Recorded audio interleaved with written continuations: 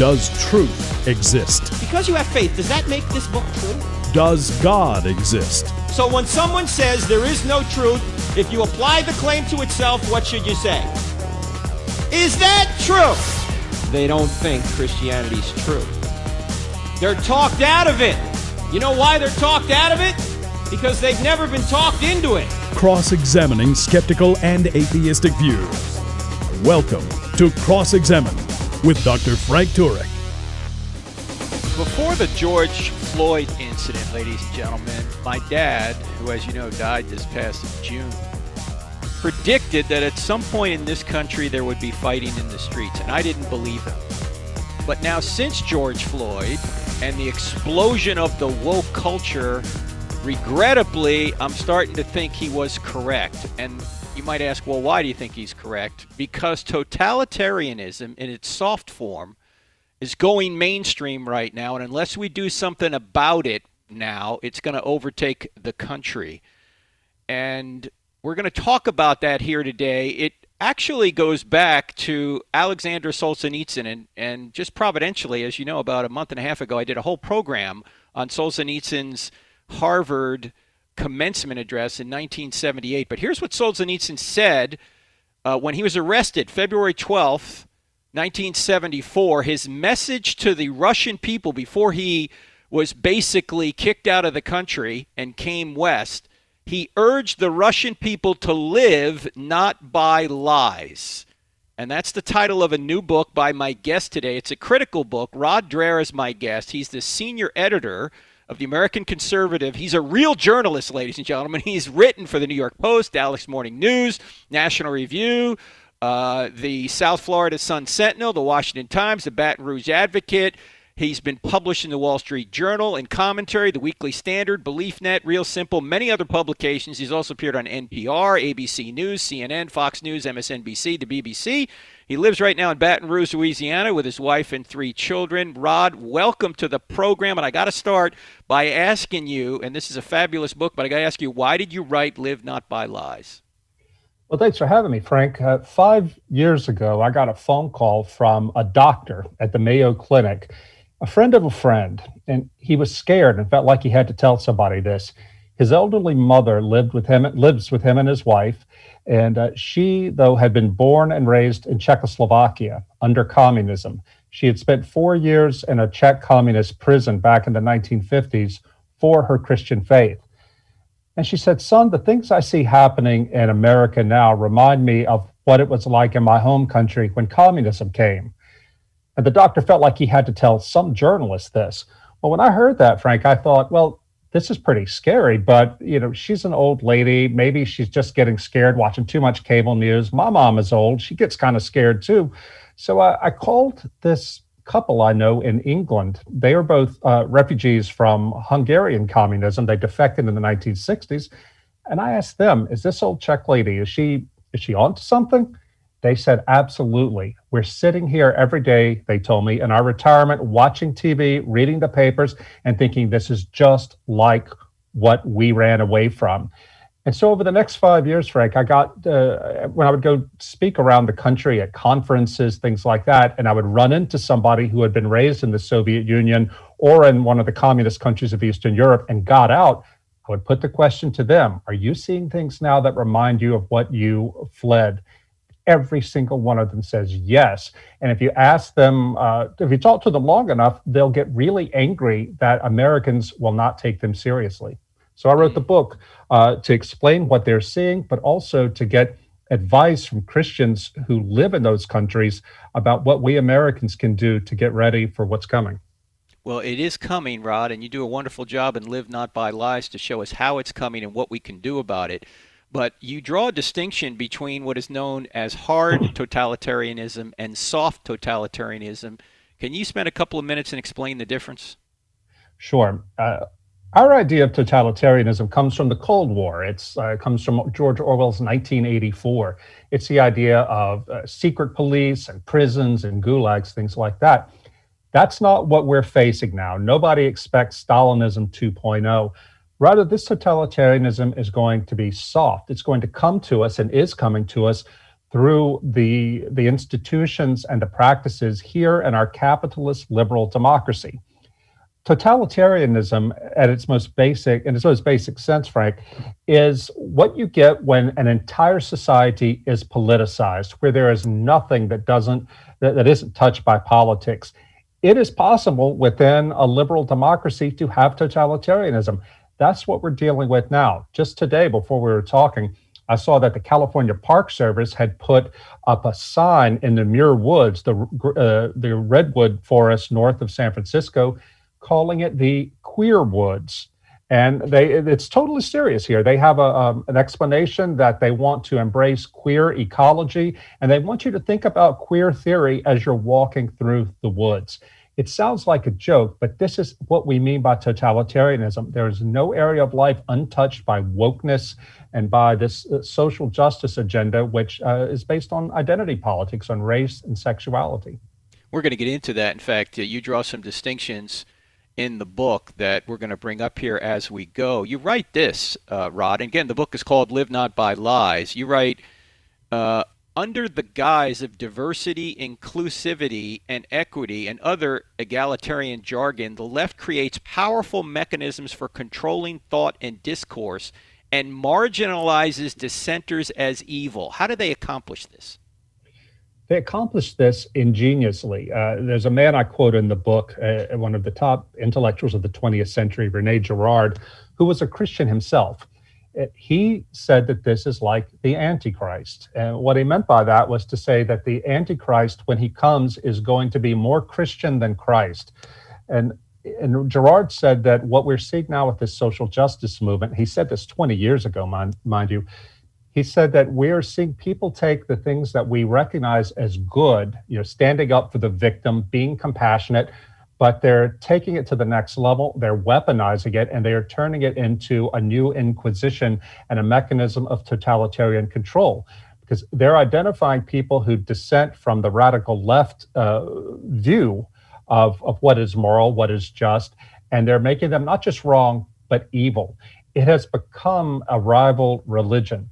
I try to tell people, if you're understanding the woke movement and the social justice movement as a political movement, you're missing the point. It is a false religion, and it has to be fought as a false religion. In fact, I know you say that, as you just mentioned, it's not really going to be solved by some sort of election, right? Yeah, maybe Donald Trump has done a few good things against political correctness, but he's not the solution to the problem. The problem runs much deeper than that. And as we get into the program and go further into your book, Live Not by Lies, we're going to suggest some action steps that you can take, ladies and gentlemen, to push back against this soft totalitarianism. You also write this, Rod, and you say that today's totalitarianism demands allegiance to a set of progressive beliefs, many of which are incompatible with logic and certainly with Christianity. You also say this, that Christians cannot endorse any form of social justice that denies biblical teaching. Okay, so which beliefs are they putting forward that are contrary to biblical teaching, in your view? Well, first and foremost, the LGBT agenda. Mm-hmm. They're teaching that there is no such thing as male and female, that it's all a social construct. They are teaching that marriage is not rooted in biblical truth or in any kind of transcendence. It is only a social matter, socially constructed. I believe, too, that certainly abortion rights, it goes contrary to the Bible. But I think, too, that the whole question of critical race theory is huge. And this is something that has taken a lot of Christians who are able to see the evil of the whole LGBT agenda and transgenderism, but they're falling for critical race theory. Very briefly, what critical race theory does and where it conflicts with the Bible is the Bible tells us that, to quote Solzhenitsyn, the line between good and evil runs down the middle of every human heart. But in critical race theory, it runs between races, between people's identities. This is exactly what the Bolsheviks did in Soviet Russia, except they used social class. In our time, they're using identity. We're talking to Rod Dreher. His brand new outstanding book is called Live Not by Lies. Everybody, Christian or not, should read it. Make sure you get it. We're going to come back much more with Rod in just a minute. I'm Frank Turek. Don't go anywhere. If you're low on the FM dial looking for National Public Radio, go no further. We're actually going to tell you the truth here. That's our intent anyway. You're not going to hear this on NPR. My guest today is Rod Dreher. His brand new book, Live Not by Lies, is must reading, not only for your health as a Christian, but for the health of the nation.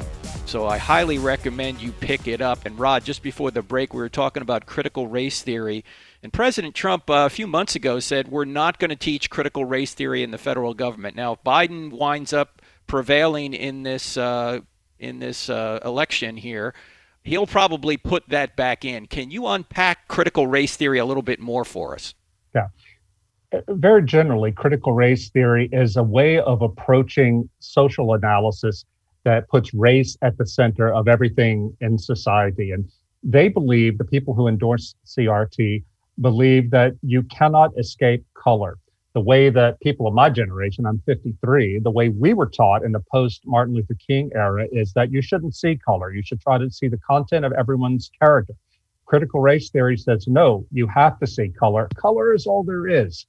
And they believe that goodness and wickedness is something that is a function of power in society, and that it is determined by the color of your skin. Now, it sounds crazy to say this sort of thing, but since the George Floyd event this summer and the violence that came after that, so many Christians, even conservative Christians, are falling for this because they rightly want to see racial justice. They don't want to see racism and people of color treated badly, but they are being bullied, I believe, into accepting this unbiblical idea of critical race theory, something that I believe is going to turn the races against each other, cause nothing but conflict, and ultimately, I fear, lead to violence. But we're seeing Christian ministries fall for this. Why is Christianity, properly understood, Rod, the only real worldview that can get rid of racism? Yeah, because it says that all of us are sinners, that all of us stand in need of a Savior, and that we depend on the mercy of God for our salvation. And if it says that there's all are one in Jesus Christ. You know, I think about it as a kid. I was raised in the Deep South, born in 1967, after Jim Crow was over, but there was still, of course, a lot of lingering racism there. And for me, when I got to be a teenager and became acquainted with the gospel, it was amazing to me to see how the gospel was so clear and talking about how wrong prejudice is, and how I'd also could see how much my own people, white Christians in the South, had failed at that.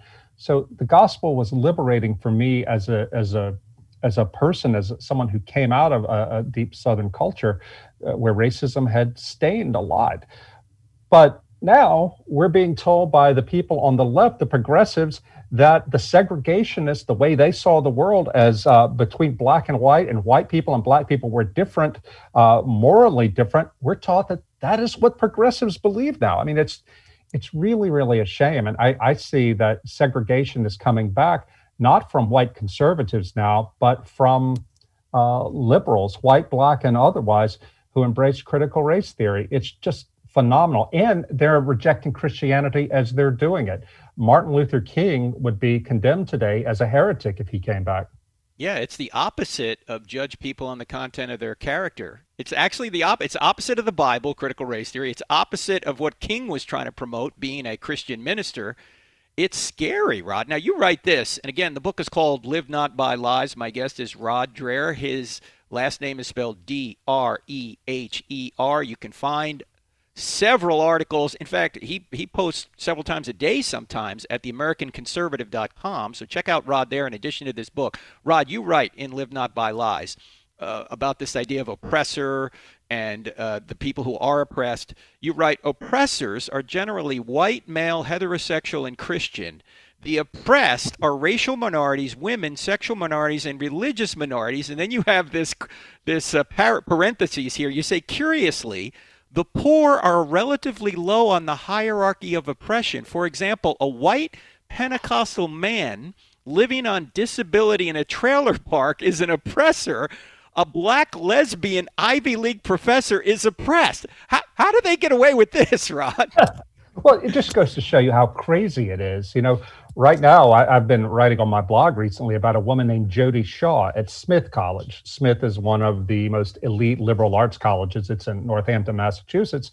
She's a working class white woman who has spoken out against her own college, which is like 90% white, saying that they are creating a hostile work environment because they're forcing everybody to meditate all the time on how terrible you are to be a white person. And I think she's going to end up filing a lawsuit. And I think she's going to win that lawsuit. But these liberals who live in this bubble, this elite bubble, it's almost like the white liberals are working out their own self-hatred and their own sense of guilt by identifying working class white people as the evil ones in our midst, and the elite whites have to prove their own goodness, their own bona fides, by identifying and denouncing poor whites and working class whites. It's like this weird status game that's happening within white culture, but this is how you get ahead today in this society.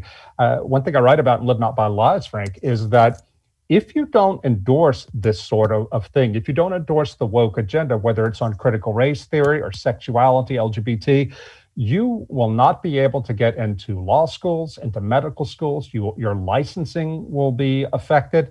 It's remarkable. People are going to have to decide, Christian people, if they are willing to suffer a loss of professional status and professional income for the sake of standing up for the truth. It's here. Yeah, those listening have listened to this program for a while know that I've been fired by Bank of America and Cisco for writing a book called Correct, Not Politically Correct, How Same-Sex Marriage Hurts Everyone. And that happened in 2011. That was 9 years ago. In the name of inclusion, tolerance, and diversity, I was excluded and not tolerated for holding a diverse view. That's where we are, and it's gotten worse since then. So the question is, what can we do about it? We're going to talk about it as the program unfolds. Again, my guest is Rod Dreher. His new book, Live Not by Lies, you need to get. Trust me, everybody ought to read this. Now, Rod, at the core of this is something you write that I want to quote here and get your comment on. You write that leftists, quote, believe that after humanity is freed from the chains that bind us, whiteness, patriarchy, marriage, the gender binary, and so on, we will experience a radically new and improved form of life, unquote. Now, why is that belief false? Well, it's the old leftist claim that ye shall be as gods. Once you shake off the authority and become your own god, then you will be free. This goes all the way back to the Garden of Eden, and this is just the most contemporary version of this sort of thing. This is what Marx said, Marx and Engels in 1848. If you just get rid of capitalism, then you'll create heaven on earth, you'll create paradise. We know that they created hell on earth for that in order to make paradise. Similarly, that's what these leftists are doing now. They've quit paying attention to the economy, and instead they've made culture the battleground. And they believe the only thing making us unhappy is belief in God and traditional family, all these sort of things. And they're determined to cleanse society of all of this in the sake of finding pure happiness and pure utopia. It denies sinfulness. It is the same theology, and that's basically what it is, a theology of sinlessness. It says that all sin is socially created. And if we just change society, we can live in peace and love and happiness forever. You don't have to be a Christian to know that that's wrong. That's just wrong. You look at history, but we're going to have to relearn this lesson, Frank, again, it looks like, before this all works itself out. Well, Rod, if human beings are inherently good, as I guess they presuppose, why do they create systems that are inherently evil? How does that work? Well, I think that what people are really doing, these leftists, these progressives, is trying to justify what they want to do. They really do believe that the source of all their unhappiness is God, is the church, is daddy, all these, is patriarchy, is the white man. I mean, it's just crazy. And for Christians themselves to be falling for this, it's just nuts. You write this, you quote a sociologist by the name of Emile Durkheim, and you say that she observed that many people who had been set free from the so-called bonds of religion did not thrive in their liberty In fact, they lost a shared sense of purpose, of meaning, and of community, and many of them committed suicide. Is this where we're heading, Rod? Yeah, absolutely it is. Look, Frank, at the statistics we're seeing today about depression among young people, and not just among young people, but especially among young people. Does this look like it's working to you? What we have, and the political theorist Hannah Arendt noticed this too in her book, The Origins of Totalitarianism. She wrote it in 1951 to try to understand why the Germans and the Russians gave themselves over to totalitarianism. The main reason, she found, is mass loneliness. The people in those societies, all the things that they had counted on to give them a sense of meaning and purpose and solidarity with each other, the church, traditional structures, and so forth, had been destroyed by war and economic collapse. People were desperate for something to tell them what to do, to give them a sense of hope, to give them a sense of bringing them back together. And the communists and the Nazis in those two different countries were there to give them this false hope, but it was something. I think we're seeing that happen right now with so many of the young people in this country who are actually turning to socialism and communism. The church has, for whatever reason, not been able to reach them. The family has fallen apart. The authority and the belief in the authority of our political structures is falling apart. People are sitting ducks for totalitarianism. It's happening here, ladies and gentlemen. If you want to learn more about it and be able to stand against it, you need to get the book Live Not by Lies by my guest today, Rod Dreher. It's a fabulous book. Rod, you write this as well. Classical liberals are more concerned with individual freedom while leftists embrace equality of outcome. My question is, why is equality of outcome impossible and actually unbiblical? Well, it's impossible because in order to get equality of outcome, you're going to have to violate natural law. I mean, God made us, we're all equal in the eyes of God in terms of the worth of our souls, but each of us has been given different talents. And if we try to create a society in which everybody gets to the same point, then you are going to have to be terribly unjust to people who are given more talents or who are willing to work harder. And this just can't work. I mean, even if it were just to do that, it wouldn't be able to work. And communism proves that. I think that, in order to believe this is true, Frank, you have to believe that the only reason that everybody is not getting to the same goal, not ending up at the same goal, is because there's discrimination in society. It's simply not true. That's not human nature. Rod Dreher is my guest. The fabulous book, Live Not by Lies, is a must-read, and actually you got to follow what he says in there in order to stand against this. I'm Frank Turek. You're listening to I Don't Have Enough Faith to Be an Atheist. We're back in just a couple minutes. Don't go anywhere.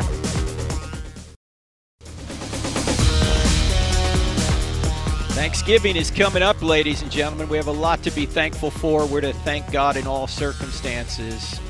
But our country was founded on freedom, and it's slipping away. If freedom is not defended, it will go away.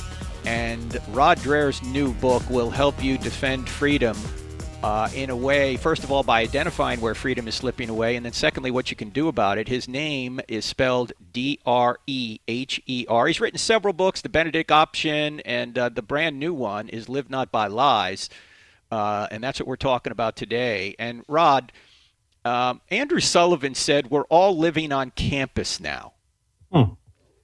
Which I think is probably a good insight, that he says that everything is now politicized, everything is now woke, at least wokeness is approaching. And you write this, again, in the book, Live Not by Lies. Quote, you say, under soft totalitarianism, the media, academia, corporate America, and other institutions are practicing newspeak and compelling the rest of us to engage in doublethink every day. Men have periods. The woman standing right in front of you is to be called he. Diversity and inclusion means excluding those who object to ideological uniformity. Equity means treating persons unequally, regardless of their skills and achievements, to achieve ideologically correct results. Question, Rod. How can Christians stand up to this, and how can we refuse to live not by lies? Well, it's a very complicated question, Frank, because the threat is ubiquitous. I wish it were as easy as voting for the right candidate, and it's important to be politically involved. Don't get me wrong, But I've seen so many of my fellow conservative Christians think that all we have to do is vote for a certain candidate and everything's going to be sorted out. It's not true. This totalitarianism is coming through our companies, through the media, through schools, and so forth. The best thing we can do is, first of all, educate ourselves as to the nature of the threat. It is phenomenal how ignorant so many of my fellow believers are about what's happening. Their kids are being propagandized through social media and being propagandized to hate themselves, to hate the church, to hate the family. And parents seem to act like they're completely powerless here. You're not powerless. The dissidents in the former Soviet Union and the communist countries said that one thing you can do, you may not be able to change the government, but you can at least refuse to consent to what the enemy is trying to do here.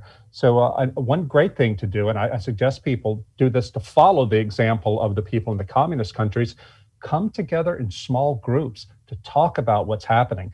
I dedicate the book, Frank, to a man named Father Tomislav Kolakovic. He was a Catholic priest from Croatia who had to escape Croatia to get ahead of the Nazis because he was doing anti-Nazi work. He went to Slovakia in a nearby country, lived under a false name, and taught in the Catholic university there. He told the students in 1943, the good news is the Germans are going to lose this war. The bad news is the Soviets are going to be ruling this country. And the first thing these communists are going to do is persecute Christians. We got to get ready for it.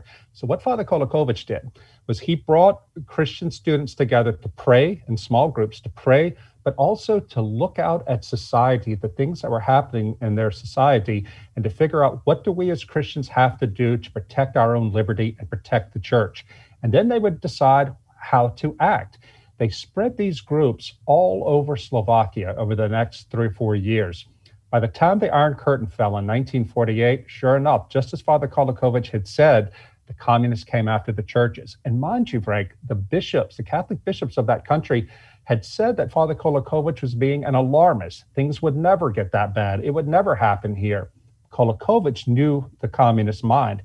So when the Iron Curtain fell, the underground networks that Kolakovic set up became the backbone of the underground church and the only resistance for 40 years to communism.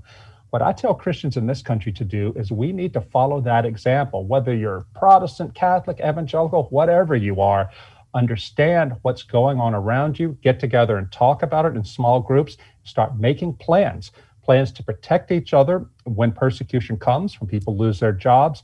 The churches need to be there to help them financially, even to employ them if we can, to start small businesses that can give us more of a cushion against this soft totalitarianism. There are a lot of practical things we can do, but what we can't afford to do, Frank, is to sit back and wait for somebody to come save us. It's not going to happen. The persecution is going to come in part through our religious leaders who are capitulating to this anti-biblical totalitarian scheme. The book, again, is Live Not by Lies. And I know, Rod, I've found the study guide online for free, and I think it is for free online. It is. So, folks, if you get the book, and you should get the book, Live Not by Lies, there's a study guide that, I don't know how I found this, Rod. Maybe you can tell people where to get it. Where can they get that study guide? Because they should go through your book in a small group. Where can they get it? Sure. Yeah, I prepared this question and answer in each chapter. You can find it on my blog at the American Conservative, theamericanconservative.com/Dreher, Dreher, or they can write to me, rod@amconmag.com, rod@amconmag.com. Because it's really important. I mean, I find, Frank, that when I go talk to people, so many Christians are just unaware of what's really happening. And they think they have this winsome idea, this idea that if we're just nice to the world, then they'll leave us alone. Just like Jesus, right? Yeah. Yeah. I mean, we're not called to get out there and scream our heads off at every turn. We have to be smart about this. But eventually, we're going to have to take a stand. We're going to be backed into a corner. And I think the most important chapter in my book is the chapter on suffering. This is what I learned from the Christians in every country over there, that if we in the American church are not prepared to suffer, we're not going to make it. I wanted to ask you that. That was my next question. Why must we be willing to suffer if we're going to resist this? Yeah. Because suffering is the only way that we can prove our faith, prove that our faith has any substance. I remember standing in Moscow a year ago, actually almost exactly a year ago, talking to this Russian Baptist pastor, a white-haired man who looked at me square in the eye, and he said, "You go back home and tell the American church you've got to get ready to suffer, because you will suffer, that they will try to make you, the state or whoever your persecutors are, will try to make you surrender your faith. And if you're not prepared to suffer as our Lord suffered, as the early church martyrs have suffered, then you'll break." And this man, Yuri Sipko, this pastor, had told me about his own family. He was born to a Baptist family in a Baptist community in Siberia during the Stalinist years. The Stalinists took away all the men of that community. The women had to raise those kids and raise them up in the faith. And Yuri told these stories about how his brave mother went to the communist school teacher and told her that, "No, my son is a Christian. We're Christians in this house." They all had to suffer marginalization and everything like that, even imprisonment, because they were Christians. But that is how they knew they were Christians, because they weren't going to give in no matter what. In our country, Christianity over the past 50, 60 years at least, we've been really blessed by having religious liberty, and a lot of us have prospered in the world, even though we're Christians. Those days are over. And the days are upon us now, and it's going to get worse and worse, where if we don't yield to what the world demands of us, if we stick by our faith, we're going to lose our jobs. We're going to lose status. We may even lose our freedom. But if we aren't willing to do that, we're going to lose our soul. Live not by lies, ladies and gentlemen. That's the title of the book of my guest, Rod Dreher. Now, Rod, why am I skeptical that a 35-year-old latte-sipping skinny jeans pastor is ever going to give that message from the pulpit? Because it's not seeker-friendly, But, Okay, our churches need to be finder-friendly.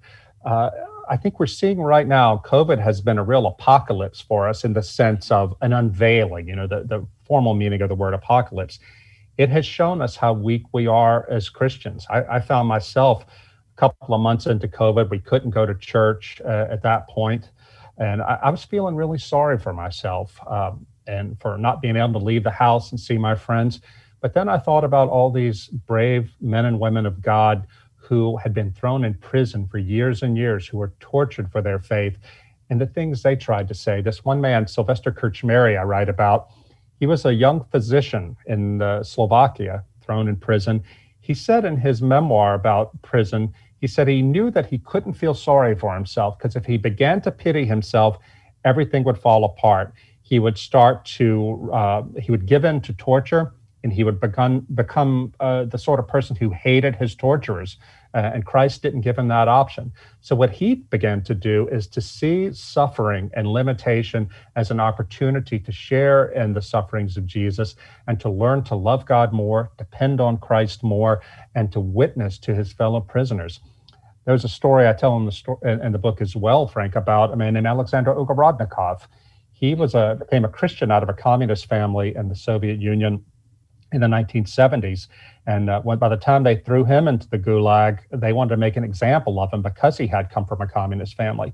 He witnessed to people all the time, converted a lot of people in prison, men on death row. But he began to lose his faith at one point in solitary confinement and began to doubt doubt the Lord because he was suffering so much. The Lord sent an angel to him to give him a vision of men being led to their execution, other prisoners. But the angel let Alexander know that these were men who were lost until he witnessed to them. They had come to Christ, and they were going to be killed by the Russians, but they were going to be with the Lord in the end because Alexander was there to share the gospel with them. This man was telling me the story, Alexander, in this hotel in Moscow last year, and he was crying. His face is partially paralyzed from the beatings he took in prison for being a Christian, but he knew that there was a reason for his suffering. We need to get in touch with that in the American church, with heroes like that, who are not heroes of 2,000 years ago. They're still alive right now.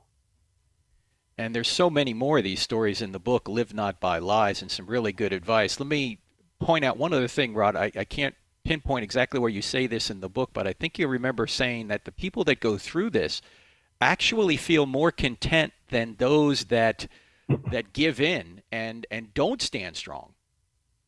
Yeah, it's an incredible thing. That's one thing that I learned from talking to these people. Those who were tried and came through it with their faith intact, and not only intact but stronger, they have so much more peace today than the people who capitulated and who collaborated. I talk in the book. I talked to this young man, a Slovak photographer named Timo Kriška. Timo was a little boy when communism fell, and he's managed to prosper greatly, and he's traveled a lot with his in his career after the fall of communism, but he couldn't figure out why he was so unhappy with his life until he started interviewing and photographing elderly people who had been in prison as young people for their faith. And he saw Hold that the thought, Rod. We'll come back. We'll come back in just a minute and complete the thought there. You're listening to I Don't Have Enough Faith to Be an Atheist with Frank Turek. My guest is Rod Dreher. The book is Live Not by Lies. Get it now. We're back in 2. Welcome back to I Don't Have Enough Faith to Be an Atheist. My guest is Rod Dreher. His new book, Live Not by Lies, is something every American needs to read. And now, I don't care what your political persuasion is. I don't care if you agree with the Democrats or the Republicans. This book is something everybody ought to read. Because if we lose our freedoms, ladies and gentlemen, it's over. And it will be much more difficult to preach the gospel and live the gospel if you have a totalitarian regime, either if that's from the government or even just from corporate America that tells you can't live out your faith at home or at work. And that's where we're heading right now, unless we stand up to it. In a minute, I'm going to ask Rod to give us some ideas on how we can resist this. But Rod, you were talking about a story just before the break. Can you complete your thought there? Yeah, I'll finish that. This young man, Timo Kriška, a millennial who was raised after communism, he couldn't figure out why he was so unhappy and unsettled, even though he had so many more freedoms than his parents' generation did. And then he started doing a project, going to visit and interview and make the portraits of elderly people who had been in prison for their faith in the communist era. And he said just talking to these people who had lost everything, and in many cases were still poor today because of what they had gone through, it made him understand that the greatest totalitarian tyrant in his life was himself. That is somebody who, as a young man who wanted success and wanted to get material things, and that was the source of his unhappiness. He was a believer too, but it took meeting people who had paid a radical price for the faith for him to realize that he himself needed to learn a new way to put God first in his life and put his career and all that second. And I thought that was a really fantastic thing to learn, and it made me see ways that we are tyrannized in our society by our own freedom and success. Yeah, we're more interested in comfort than we are in character. That's for sure. And that's our weakness. That is our Achilles heel, Frank. Mm-hmm. It is, and you write about it in Live Not by Lies. Another thing, friends, that you can do, especially with your kids, is you can play Spot the Lie. Whenever you see something that you know is a lie, you can just ask your child, where's the lie in this? It could be something on TV. It could be something on the internet. It could be something you hear from a government official or from a college professor, or just something that you know is a lie. Just ask. You don't have to break out the Bible. You can just ask your kid, hey, what's wrong with what you just saw here? And see if they can catch it. A lot of times they will. But if you don't train them up in that regard, they're going to be sitting ducks for this leftist indoctrination that will hurt them if they don't comply. In fact, I want to go to another story that you had, Rod, in the book, Live Not by Lies. Her name is, I think it's Camelia, who had a husband in prison. Can you relate that story? Because that blew me away. Yeah, Kamila Bendova is her name. Her husband, Václav, went to prison for 4 years. They were the only Christians in the inner circle in Czechoslovakia around Václav Havel, who led the opposition. And Camilla knew that her husband Václav, when he was around, he taught the kids to spot the lie. It's funny you bring that up, because that's exactly what he did, to teach the kids how to see the lies all around them when they would go out to school and out into the world. But Camilla knew that wouldn't be enough. They not only had to teach those kids what was wrong with the world, but they had to fill the moral imaginations of the kids with what is good, true, and beautiful. So what she did, even though she was working as a professor herself under communism, Even when her husband was in prison, she would come home at night and read for at least 2 hours a night to her children, her 6 children. I asked her, what did you read, Camilla? She said, well, I read to them myths. I read to them the classics of our literature, because all they were getting in the government schools was garbage, ideological garbage. She said, I read them a lot of Tolkien. I said, Tolkien, that's really interesting. Why Tolkien? She looked at me square in the eye and said, because we knew that Mordor was real. And that really got to me, because it made me realize that fighting the lies in our society, it's not simply a matter of pointing them out, but it's also a matter of filling our children and our own moral imagination with what is true. Camilla also told me, Frank, I was sitting there interviewing her in her apartment in Prague, and I noticed she had a dumb phone next to her on the coffee table. And I said, why don't you have a smartphone? She looked at me and said, if you had been through what we went through in this country, you would know that information is power. And whenever these companies, meaning Google, Facebook, or whatever, they harvest information from us all the time, from our smartphones, from our laptops. She said, we're so naive to think that it's all innocent. She goes, sooner or later, that information is going to be used against you. And Camilla pointed on her wall to scars in the paint where she and her husband, after communism had fallen, they took out the wires that the secret police had put in the wall to spy on the family. Camilla said people in the West need to realize that that is exactly what's happening to us today. Whenever you have an Alexa or a smart device in your house, this is what they're doing on the internet, what they're doing on smartphones. You can't fully escape it, but we have got to try to lessen our exposure to that sort of thing, because this, Frank, is going to be the basis for what I believe will be an American version of the Chinese social credit system. Yeah, the social credit system. Give us a minute on that, because I read that, and that's probably more likely here than an authoritarian government. Explain that briefly, if you could.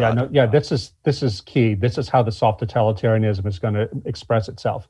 In China now, the government uses constant surveillance of people's smartphones, internet, all your purchases with credit cards and so forth, to surveil each and every Chinese citizen. They keep what's called a social credit profile on each citizen. They never have to have somebody from the government look and spy on you and see what you're doing. It's all kept track of electronically. If you do things the government likes, like downloading the speeches of Xi Jinping, the leader, you get a higher credit rating. If you do things they hate, like go to church or hang out with deplorable dissidents, you get a lower rating. The lower your rating, the less privileges, the fewer privileges you have. They can even make it to where you cannot buy and sell unless you have approval of the government. Now, when I read about this, I thought, so this is how it happens. This is what the mark of the beast means. They actually have the capability in China now to do it. Here's the thing. We have the capability in the US too. The government is not collecting this information, but Google, Facebook, and all the big corporations are. If they decide to cut Christians or other political dissidents out of the economy because we do things like go to church or we hold the incorrect opinions, they can do it. This is where it's going to come, where the threat is going to come. This is why also Christians need to start building networks now for how we're going to support ourselves when we can't get access to the economy. There's some even on the left today, some leftist Democrats you've heard after this, this election's still disputed, but they're saying anyone that had anything to do with Trump shouldn't work anymore. I mean, you've heard this. This is going to the cancel culture. These are the people who say they want unity, and yet they want to cancel anybody that disagrees with them. I want to go back to a second, Rod, to this Camellia lady. Was this also the lady that her husband was going to get out of prison if he recanted? They would have sent him west, and she said, no, stay in prison because we don't want to lie about this. Was this the same lady? Camilla, her husband, they were going to kick him out, and they had been fighting for so many years, this communist government. The communists said, you and your whole family can go to the West if you just come out and recant. And he was broken down. He knew his family was suffering, and he goes, I want to do this. We need to think about this. Camilla said, no, stay there. We have too much invested here. We have got to be willing to suffer to show that the things we were fighting for are worth it. And sure enough, he did. And here's something else that's really interesting. None of these people, Frank, thought that they were ever going to live to see the end of communism. They did their resistance because it was the right thing to do. And they knew that the Lord saw them and the Lord would reward them, even if they wouldn't know reward in this life. Think about this, ladies and gentlemen. As Rod says in his book, this woman was raising 6 children alone in a communist totalitarian state, but she affirmed by her own willingness to sacrifice a material, more comfortable and politically free life for her children for the greater good. She said, no, stay in prison, husband, because it's the right thing to do, because we're not going to recant. I don't know if there's any American Christian that would do that today, Rod. We've become so soft because we've had it so good for so long. What are some other things that people can do? We just got a few minutes left here in the program. Other than get the book, Live Not by Lies, what can we do right now to try and stave this off and push out against it? Yeah, get your kids off their smartphones. That is so important. Because kids, we're seeing this whole generation is being acculturated to life online, and it is making everybody crazy. It's making kids depressed, and it's making them subject to political extremism. I'm seeing it happen right here where I live in South Louisiana in red America. The social media has much more of an impact on forming the moral core of our young people than the family does, than the church does, than anything does. That is one of the most important things we can do. And one of the things that parents, I find, even Christian parents, feel the most powerless in front of. You've got to do this, and you've got to get the Alexa out of your house. Yep. If you have that. If you had the government, imagine the government, Frank, came and said, we would like to put a listening device in your house that will monitor your conversations and report back. You would kick them out. You would never let them in your door. Mm-hmm. But when it's sold to us as consumer convenience, we pay for it. I mean, just wake yourself up to what's going on and to talk among yourselves about how to resist. Making small, strong communities is so key. I heard this over and over too, that people in Moscow, they said that the only place they felt free was in apartments with other Christians praising God and singing hymns. Even though they knew that the KGB was everywhere around them, they at least knew that when they were with their brother and sister believers, that they were free. We've got to get into the habit of thinking just like this, because this is a post-Christian country. We're not going to take back America for Christ in the short term. We have got to be prepared to suffer. So one day when this country, when this evil burns out, they'll still have people who know who Jesus is and who are who have shown by our willingness to suffer that the faith means something. That's right. Rod, great book, Live Not by Lies. Everyone should get it. How do people find you online? At theamericanconservative.com and at Rod Dreher on Twitter, at RODDREHER. Rod, thank you so much. A brilliant book. People need to get it, read it, heed it. And you can go to theamericanconservative.com and also get the study guide to Live Not by Lies. I'm Frank Turek. Great being with you, friends. Blessings this Thanksgiving. See you next week, Lord willing. God bless. See you. The views and opinions expressed in this broadcast may not necessarily reflect those of the American Family Association or American Family Radio.